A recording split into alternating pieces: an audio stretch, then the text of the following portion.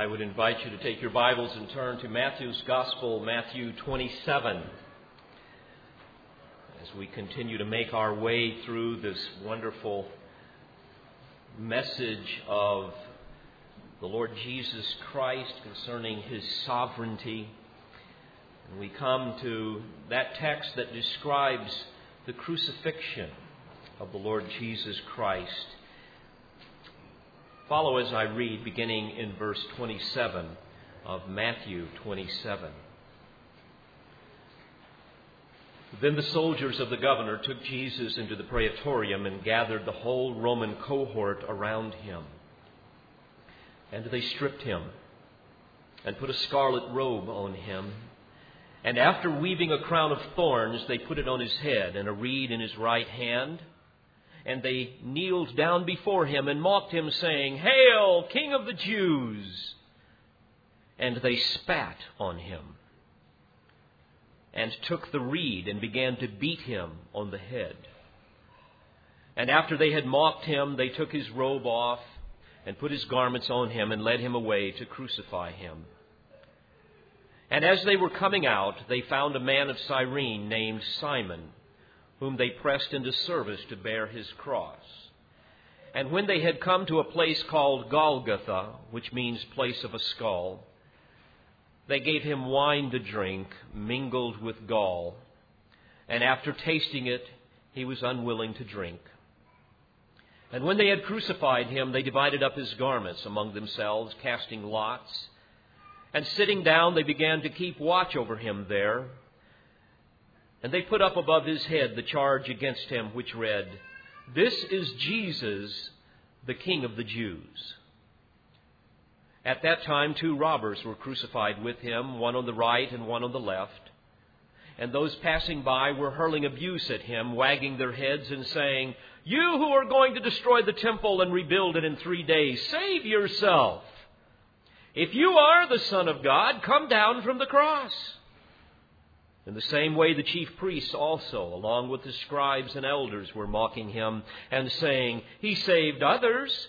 He cannot save himself. He is the King of Israel. Let him now come down from the cross, and we shall believe in him. He trusts in God. Let him deliver him now, if he takes pleasure in him, for he said, 'I am the Son of God.'" And the robbers also, who had been crucified with him, were casting the same insult at him. Our hearts grow heavy when we contemplate the crucifixion of our precious Savior. To see the Prince of Glory so tortured for our sakes is a scene that begs language.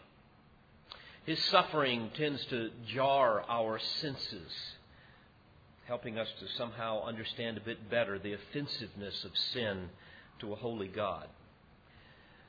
But man knows very little of sin and the holiness of God, especially in these Laodicean days of apostasy. May I remind you that holiness is the all-encompassing attribute of God.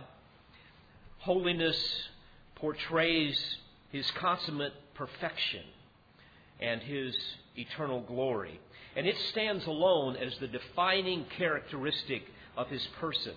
In fact, holiness is the summation of all of His attributes. And when we look at sin, we must remember that sin is the mortal enemy of holiness. Like the effects of radiation upon the body, our nature is contaminated with the lethal toxin of sin. And everyone has it, everyone is born into it. In fact, as we study the Scriptures, we see that all that we are and all that we do is fundamentally offensive to the character of our perfectly holy God. Therefore, because of sin, we all stand guilty before God. And no mere mortal could possibly pay the penalty of death, for we are all guilty. So God had to give us a substitute. A substitute had to be required to satisfy the offended holiness of God. And because of God's holy justice, His anger was kindled against sin and sinners because His holy law was violated. And of course, sin cannot go unpunished because God is holy, and His wrath had to be appeased in some way. And so because of His infinite love for sinners, God in His grace provided that substitute, which of course was His Son, the Lord Jesus Christ. As 1 John 2 and verses 1 and 2 says that Jesus Christ, the righteous, was the propitiation or the appeasement for our sins. So God had to provide the perfect substitute, one who could pay that penalty, one who was completely a man to die for men, but also one who was also completely God, that could be the perfect, unblemished Lamb of God, the spotless Lamb, none other than the Lord Jesus Christ. And so, dear friends, the very essence of the gospel is that God has provided a way for sinful man to come into the presence of a holy God. In fact, in Romans 10 and verse 9, we are told that if we confess with our mouth Jesus as Lord and believe in our heart that God raised Him from the dead, that we will be saved. Saved from what? Well, from the eternal penalty of our sins. So today we marvel as we look at this text at not only the depths of man's depravity in contrast to the righteousness and the love of God, but we also look at the overwhelming blessing that is ours because of what Christ did on the cross. This morning I wish to draw your attention to three central truths that we see in this text. We are going to look at the depth of human pravity, number one. We're secondly going to observe the irony of human rejection. And then thirdly, we will examine the power of saving grace. If we had time, we could go to John chapter 19, the first 16 verses. And there we would read John's account of what happened. And in John's gospel, we read that the soldiers, as Matthew said, stripped the Lord Jesus. Of course, He had already been beaten and humiliated. And they took a scarlet robe and put on Him. They put a crown of thorns upon His head. They put a reed into His right hand, mocking Him as if it were some kind of a scepter, a royal scepter. They mocked Him as king. We read that they beat Him. They gave blows literally to His face and to His head, and that they spat on Him. And in John's gospel, we read that Pilate knew, again, that He was an innocent man, and yet he was afraid of the Jews. He was afraid of what Caesar might do if there was another riot there in Jerusalem. So finally, Pilate, being frustrated, paraded Jesus back onto the porch of the praetorium before the howling mob and said to them, "Behold your king." And with a disingenuous heart, they said, "We have no king but Caesar." And then John's gospel says that He delivered Him to them to be crucified. And this is where Matthew's gospel picks it up at the same point. And at this stage, we begin to see my first point that I want to give to you, and that is the depth of human depravity.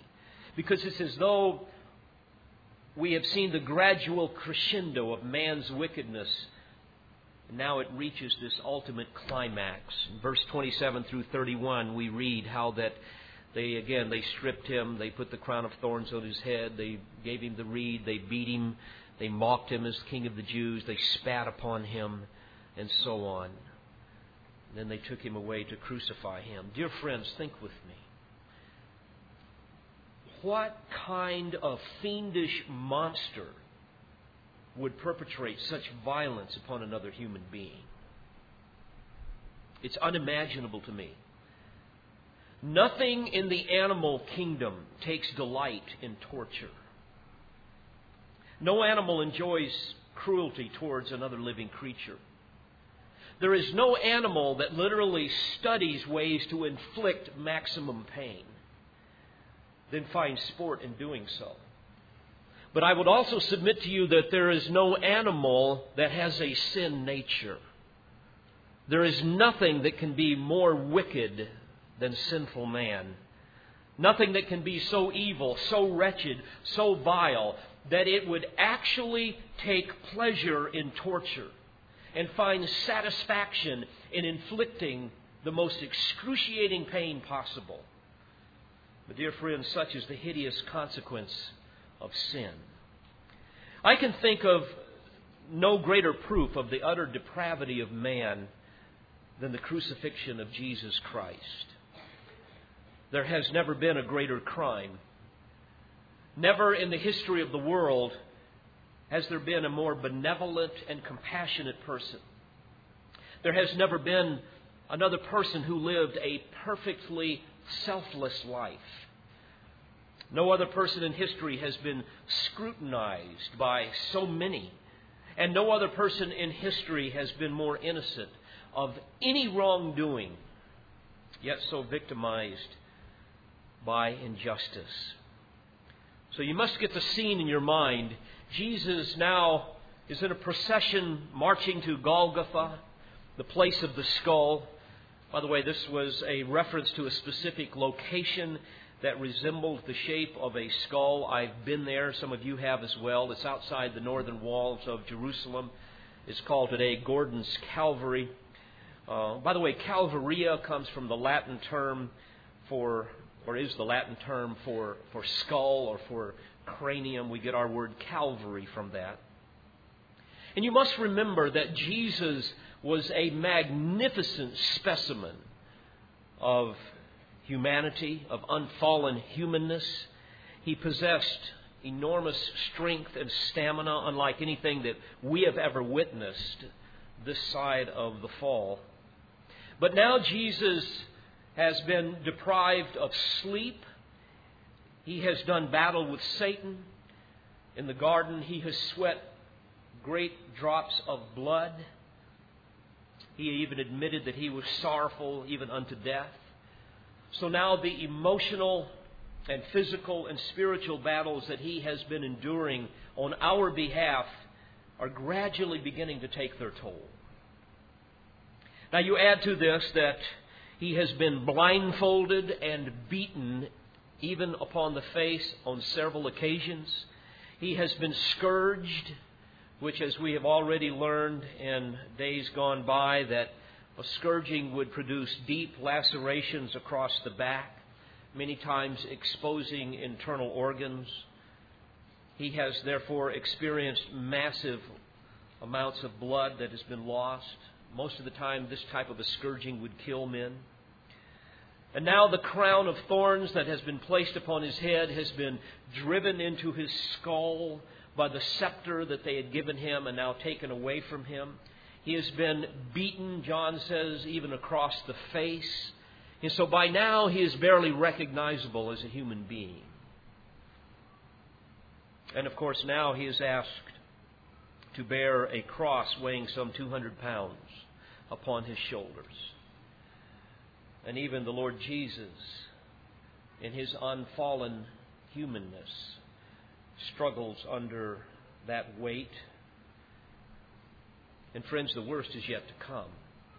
And the worst that he feared was not the crucifixion itself, but rather the separation from his Father when he bore the wrath of God on our behalf. So the weight is too much for him to bear. And in verse 32, we read that they found a man of Cyrene named Simon, whom they pressed into service to bear his cross. And evidently, as Jesus followed the wooden instrument of torture, it's fascinating to read that as he slowly made his way through the bloodthirsty crowds, he gave one final public warning. I want to remind you of that here in Luke 23, beginning in verse 27. There we read, "There were following him a great multitude of the people, and of women who were mourning and lamenting him. But Jesus, turning to them, said, 'Daughters of Jerusalem, stop weeping for me, but weep for yourselves and for your children. For behold, the days are coming when they will say, Blessed are the barren, and the wombs that never bore, and the breasts that never nursed. Then they will begin to say to the mountains, Fall on us, and to the hills, cover us. For if they do these things in the green tree, what will happen in the dry?'" Now here Jesus was giving a reference to the coming judgment upon Israel. A reference here to the green versus the dry tree was a familiar proverb in that day. He's basically saying that if an excellent tree producing an abundance of fruit is not spared from the axe, how much more certain will be the fate of a dry tree that is withered and diseased, that deserves to be cut down. And of course, the green tree represented the innocent Lord Jesus that bore the fruits of righteousness. And he was the one that did not deserve to die. He deserved to live, yet he was not spared. And of course, the dry tree represented the spiritually dead and barren tree of Israel that deserved to be destroyed. So here is a prediction of the coming slaughter of Israel.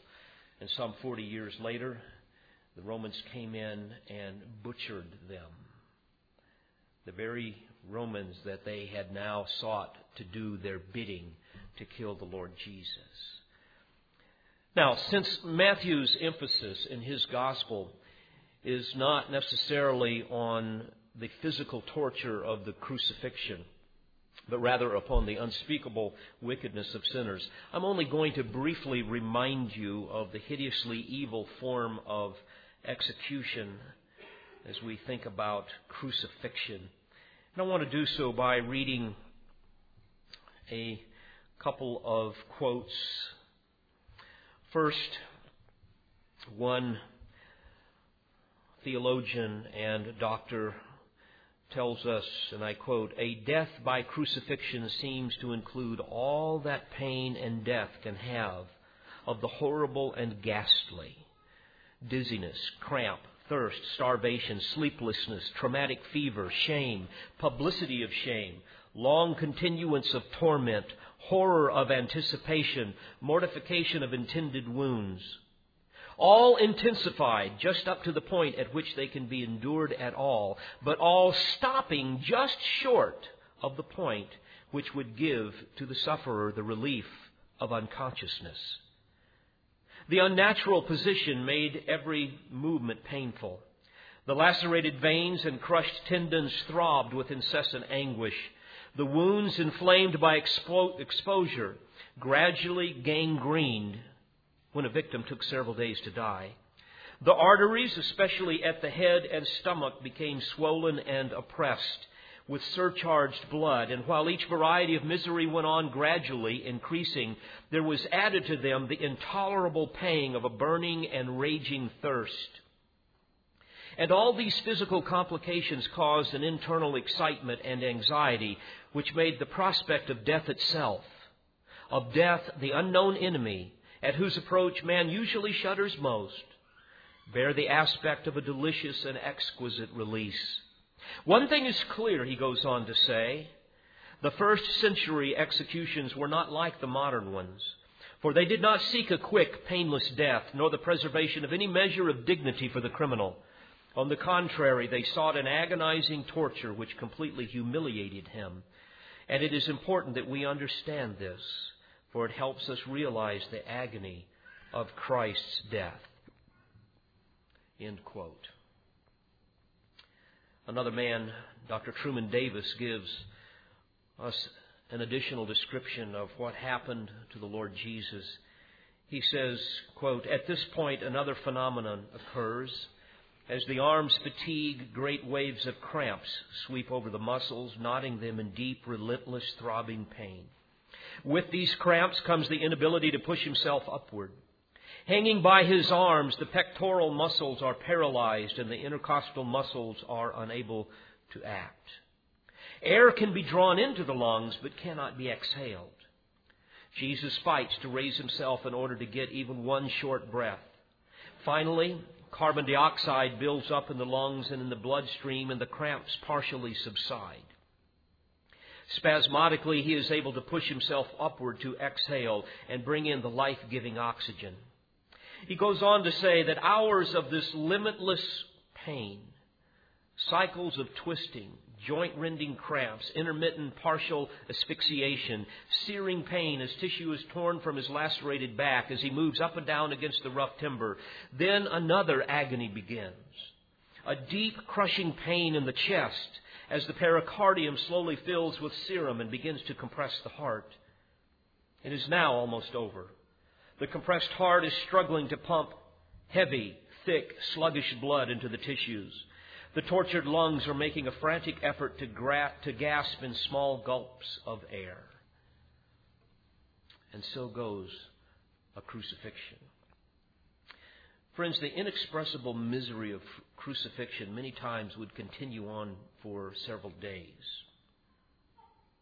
And then, often, even after death, the corpse would be allowed to remain upon the cross, to putrefy and to rot in the sun, and then to slowly be devoured by vultures, allowing passerbys to look upon this particular person as an object of ultimate derision and scorn.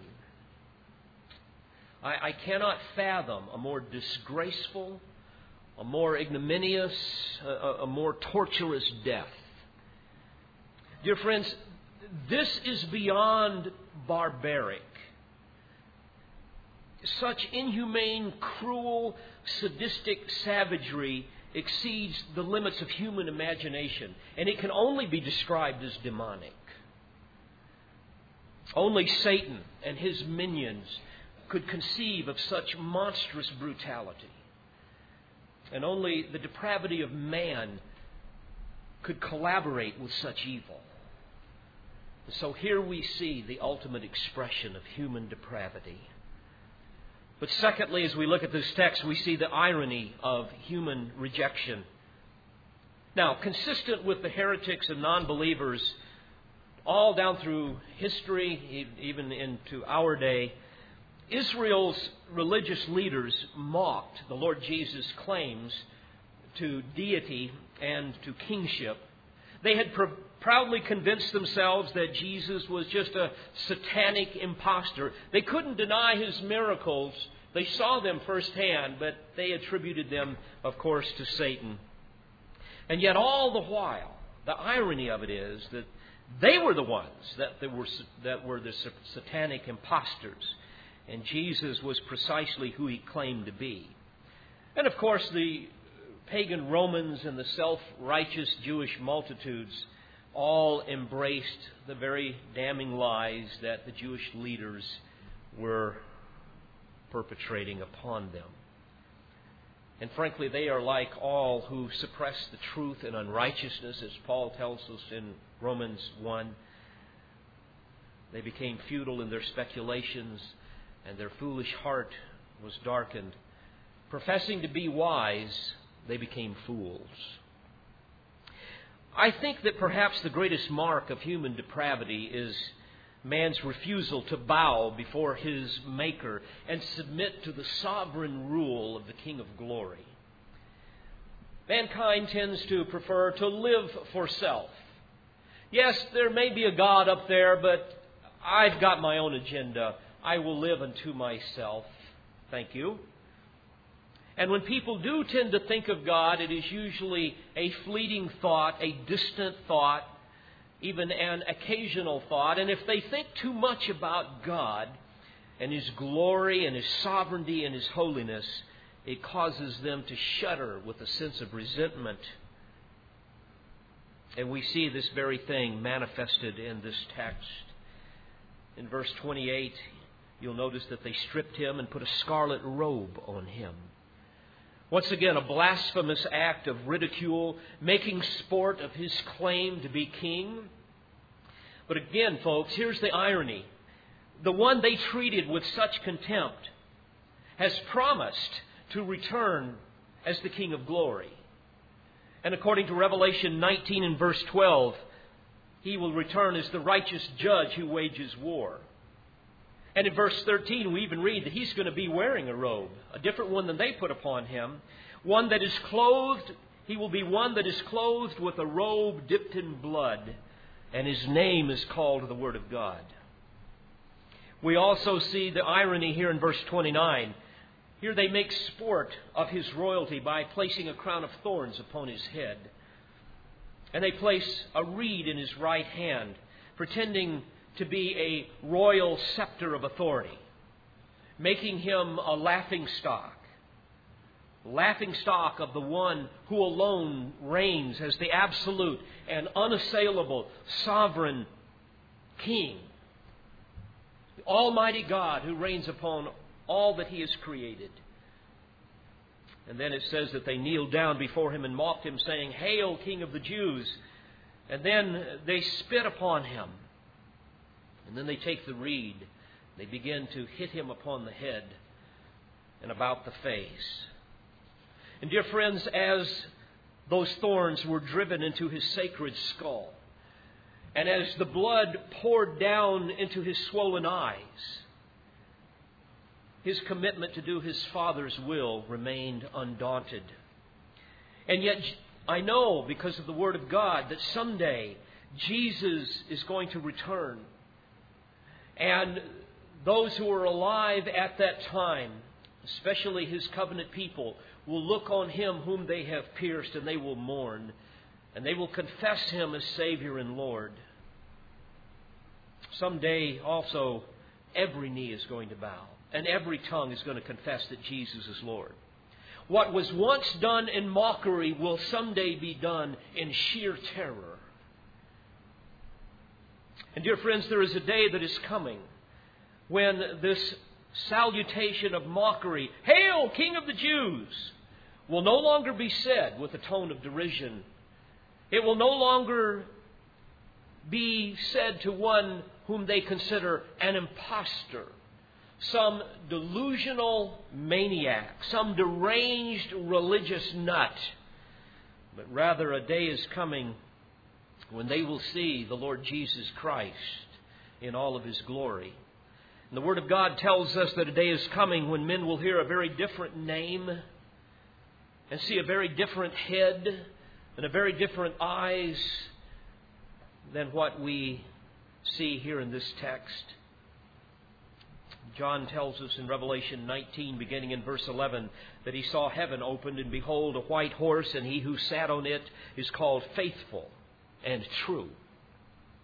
He goes on to say that his eyes are a flame of fire, and on his head are many diadems, many crowns, and he has a name written on him which no one knows except himself. And friends, someday man will experience a very different mouth and a very different attitude from the one that we see depicted in this text. And they will tremble at what he holds in his right hand, and it won't be a reed given to him in mockery. Because again, in verses 15 and 16 of Revelation 19, we read that from his mouth will come a sharp sword, so that with it he may strike down the nations, and he will rule them with a rod of iron. And he will tread the winepress of the fierce wrath of God, the Almighty. And on his robe and on his thigh he has a name written, King of Kings and Lord of Lords. Someday, dear friends, all of the scorn and all of the spitting will be over. When the King returns, the Word of God tells us that men's hearts will fail them for fear. They will beg for the rocks and the mountains to fall upon them and to hide them from the wrath of the Lamb. But then it will be too late to repent. And there will be no thought of ridicule on that day. On that day there will be no more coarse jesting, no more cruel calumny. And all of the mocking and all of the scoffing will be eclipsed by the sheer terror of facing the King of Glory as their judge. At His crucifixion, they also mocked Him because of His claim to be the Son of God. In verses 39 through 44, it says, those passing by were hurling abuse at Him, wagging their heads and saying, "You who are going to destroy the temple and rebuild it in 3 days, save yourself. If you are the Son of God, come down from the cross." In the same way, the chief priests also, along with the scribes and elders, were mocking Him, saying, "He saved others, He cannot save Himself." As if to say, see, this proves He was a satanic impostor. They went on to say, "He is the King of Israel. Let Him now come down from the cross, and we shall believe in Him." A quote, by the way, from Psalm 22:8. He trusts in God. Let Him deliver him now, if He takes pleasure in Him, for He said, "I am the Son of God." Now, folks, we must pause for a moment. I think there is a great lesson to be learned here in this text. Satan many times would have us believe that God has abandoned us in the midst of our greatest trial. I think most of you have been there. I certainly have. As if to say, "Come down from the cross now. See, you trust in God. Where is He? He's not delivering you from your great adversity, from some crucible that you're now experiencing. He's not delivering you. Where is the one that you claim takes great pleasure in you? Where is your Heavenly Father? Why do you continue to suffer with whatever the trial may be? He has forsaken you." But folks, at times like these, we must remember our blessed Savior who hung upon that tree. You see, His Father had not forsaken Him, had not forgotten Him. His deliverance was certain and it was sure, but it was only on His timetable. You see, the purposes of God's glory have a divine chronology and require a predetermined season that is known only to an omniscient God. And we must relax in that. Dear Christian, we must remember that God is in control and He will deliver us at the proper time, even as He did the Lord Jesus. And we must therefore never let the cruel taunts of Satan somehow diminish our confidence in our Heavenly Father's love and care for us. We must never doubt His tender mercy. We must never doubt His perfect timing. He knows precisely how long to temper the steel of our faith in the fires of adversity. And in His infinite wisdom, He knows what it will take to somehow strengthen us to be able to withstand future trials that He has for us. Trials that will bring Him great glory and bring us great joy. And so we must be patient in the midst of great affliction. He will deliver us the same way He delivered His own Son, who accomplished our redemption. And there's also a comforting thought here. Unlike His Son, He will never forsake us. He did there for that moment with the Lord. And the Lord said to Him, "Why hast thou forsaken me?" But Jesus has promised us in John 14:27, "Peace I leave with you. My peace I give to you. Not as the world gives do I give to you. Let not your heart be troubled, nor let it be afraid." So like Jesus, we must say, "Not my will, but thine be done." And even like Peter, who himself was later crucified, he warned the saints that were being persecuted to humble yourselves. He said in 1 Peter 5, beginning in verse 6, "Humble yourselves, therefore, under the mighty hand of God, that He may exalt you at the proper time." At the proper time is the key. He is going to exalt you, but at the proper time. And only God knows when that will be. And He says, "Casting all your anxiety upon Him, because He cares for you. And so as we behold the violence of the cross and as we gaze upon the suffering of our Savior, friends, we must make no mistake. Such cruel blasphemy will not go unpunished. Jesus even later declared in Matthew 28:18 that all authority has been given to me in heaven and on earth. And here's the irony of man's rejection.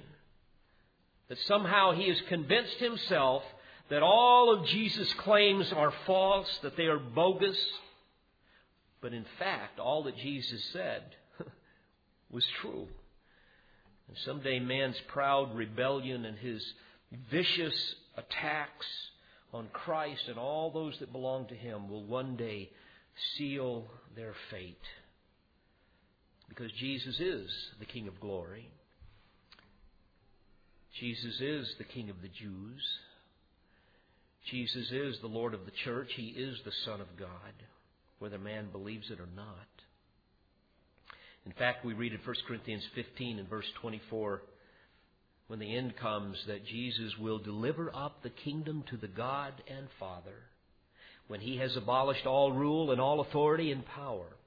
For He must reign until He has put all His enemies under His feet.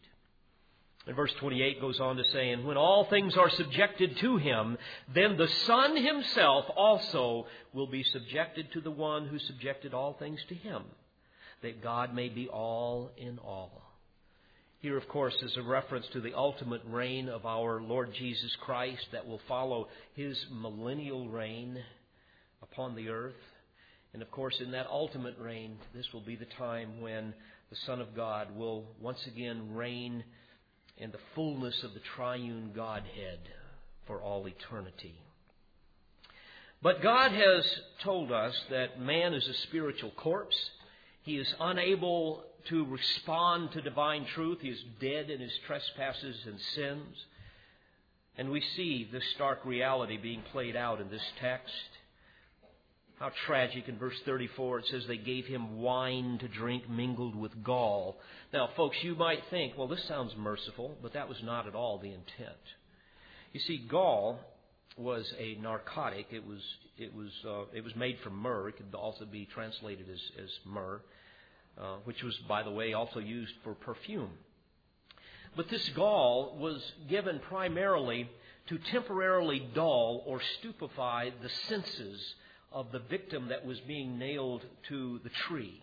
And this would prevent the victims from struggling with an almost superhuman violence as the spikes were driven through the nerve roots of the hands and of the feet. And so this was as much for the sake of the soldiers as it was for the victim. Of course, Jesus was unwilling to be anesthetized. He had come to drink to the very dregs the cup that the Father had given him, and so he refused the drink. He was going to drink all of the Father's wrath, and he would not have any of his senses dulled for that. He came to suffer for you and for me, and nothing less would satisfy holy justice. So he refused the drink. And in verse 35 we read that when they had crucified him, by the way, that means that when they had raised up the cross and allowed it to drop into the hole, when they had raised him up and allowed it to drop into the hole, they divided up his garments among themselves, casting lots.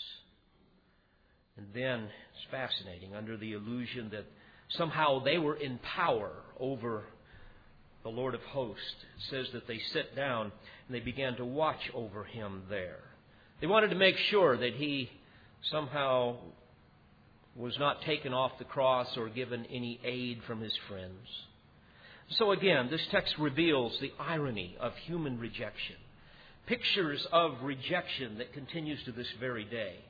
How tragic to think that the very elements of an unbeliever's ridicule and scorn concerning the Lord Jesus Christ will someday be the very truths that will indict them and seal their fate for eternity. By the way, we see the same kinds of damnable lies used to discredit and disregard Jesus this very day. There are many. Let me give you a couple. There are many Christians, and I put that with quotes around it, people that are ostensibly Christian, that consider the story of the cross to be a form of cosmic child abuse. Of course, nobody could possibly be a believer, a true Christian, and believe this, but many people claim to be Christians that believe this. They believe that it was cosmic child abuse because here you have a father torturing an innocent son for the sins of others. Of course, as in the first century, the word of the cross is to those who are perishing foolishness, but to those who are being saved, it is the power of God. 1 Corinthians 1:18. And therefore, as Paul says in 1 Corinthians 1:23, we preach Christ crucified, to Jews a stumbling block, and to Gentiles foolishness. Those who perceive the atoning work of Jesus to be cosmic child abuse certainly fall into this category, those that think that all of this is just foolishness. And I must say that such defamation and such distortion of truth plays well into the minds of a world that prefers the newly invented smiley-face God of neo-evangelicalism. One that just kind of loves everybody and is just out there ready to give you all of the goodies if you just kind of learn how to manipulate him. And so with a misguided concept of God's love, a love that has no link to holiness, people refuse to believe that the wrath of God literally abides on all who have refused to place their faith in the Lord Jesus Christ. And we read that all through the New Testament, especially in John 3:36. And because people are spiritually dead, they have no grasp that as an unbeliever, according to Ephesians 2:3, they are by nature a child of wrath. And because of these things, the wrath of God comes upon the sons of disobedience, Ephesians 5:6. And so, folks, if you don't see the bad news, you'll never understand the good news. But here's the good news. In Ephesians 2, beginning in verse 4, but God, being rich in mercy, because of the great love with which He loved us, even when we were dead in our trespasses, made us alive together with Christ. And therefore, dear friends, I rejoice from the very depth of my being that Jesus bore God's curse on the cross for me. And therefore, I can rejoice in Galatians 3:13 that reads, Christ redeemed us from the curse of the law, having become a curse for us, for it is written, cursed is everyone who hangs on a tree. Another satanic attempt to undermine the credibility of Jesus Christ and render Christianity a hoax is found in the very popular novel and motion picture, The Da Vinci Code. Nothing more than a repackaging, by the way, of ancient Gnosticism. It comes from gnosis, the Greek word gnosis. It means knowledge of the divine, something that only the elite could possibly know. And of course, if you read this garbage, you see that Jesus was not God and that He was married to Mary Magdalene. But of course, His followers wanted to suppress women and therefore somehow suppress what Jesus wanted, which was the worship of the divine feminine. So they ascribed deity to Jesus. And basically, Christianity is all one big hoax. It was invented by Constantine. And of course, it was designed to suppress women. And they would teach us that Israel in the Old Testament worshipped the male god Jehovah and his feminine counterpart, the Shekinah. And Jesus was the original feminist, according to this novel, but his movement got hijacked by a bunch of male chauvinists who were in power at that time and dominated the leadership of the church in early Christianity, and on it goes. Again, Satan doesn't care what you believe as long as it's a lie. And there are myriads of these lies that have been given to us. And sadly, millions of people who do not know the truth are reading these lies. And by the way, as you could tell, they play well into the feminist agenda of our age. And they give non-believers one more reason not to believe in Christ. And with every new day, there seems to be another calumny that is given, another defamation of his person and work. Another one that's out, the National Geographic, of course, has given us a great new find. It's the Lost Gospel of Judas. And you can get into the same type of garbage there. But of course, this should not surprise us. Satan is the father of lies. And he serves up a whole smorgasbord full of deceptions every day. And each one, by the way, gives yet another answer to the question that Jesus asked his disciples. Who do you say that I am? And of course, Peter had it right, and he answered it correctly in Matthew 16:16. He said, Thou art the Christ, the Son of the living God. And because of this magnificent truth, Paul tells us in Galatians 4, beginning at verse 4, When the fullness of time had come, God sent forth His Son to redeem those who were under the law, so that we might receive adoption as sons. Well, finally, this morning, we've seen the depth of human depravity and the irony of human rejection. But let me close on a positive note. We also see the power of saving grace. You must remember, once again, that many times God's saving purposes are concealed in calamity. And we see that obviously here in the event of the cross. And even during the Lord's crucifixion, it's fascinating to see that there were those who came to a saving knowledge of Himself. By the way, we know that at least one of the members of the Sanhedrin broke ranks and confessed Jesus as Savior and Lord. His name was Joseph of Arimathea. We're going to read later that he wanted Jesus' body. He asked Pilate for the Lord's body. We can also go back to verse 32 here in Matthew 27, and we read of this man Simon of Cyrene, the one who was pressed into service to bear Jesus' cross. Now, it's interesting, if we go to Mark's Gospel, in Mark 15:21, Simon is described as a passerby coming from the country, and it says that he was the father of Alexander and Rufus. Now, stick with me for a second. This indicates that Simon's sons were believers that Mark's readers would have known rather well. And we believe that Mark wrote his Gospel from Rome, and therefore, it's a high probability that Alexander and Rufus were active in the church at Rome, and that the other believers would have known of him. Moreover, we read in Romans 16:13, Paul said, Greet Rufus, a choice man in the Lord, and also his mother and mine. Now, of course, Rufus' mother was not Paul's mother, but he was expressing his love here and his appreciation for this woman, because she had probably served him in some very special way.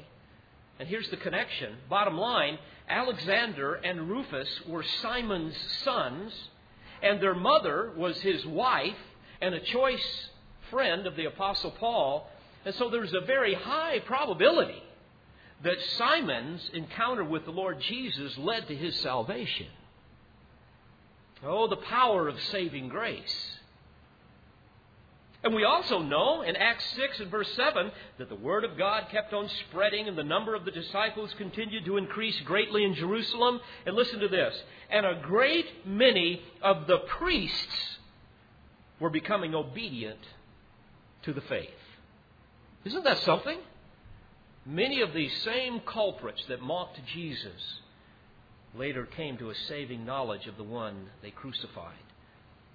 And then, of course, here in Matthew 27, verse 44, we read that the robbers also who had been crucified with him were casting the same insult at him.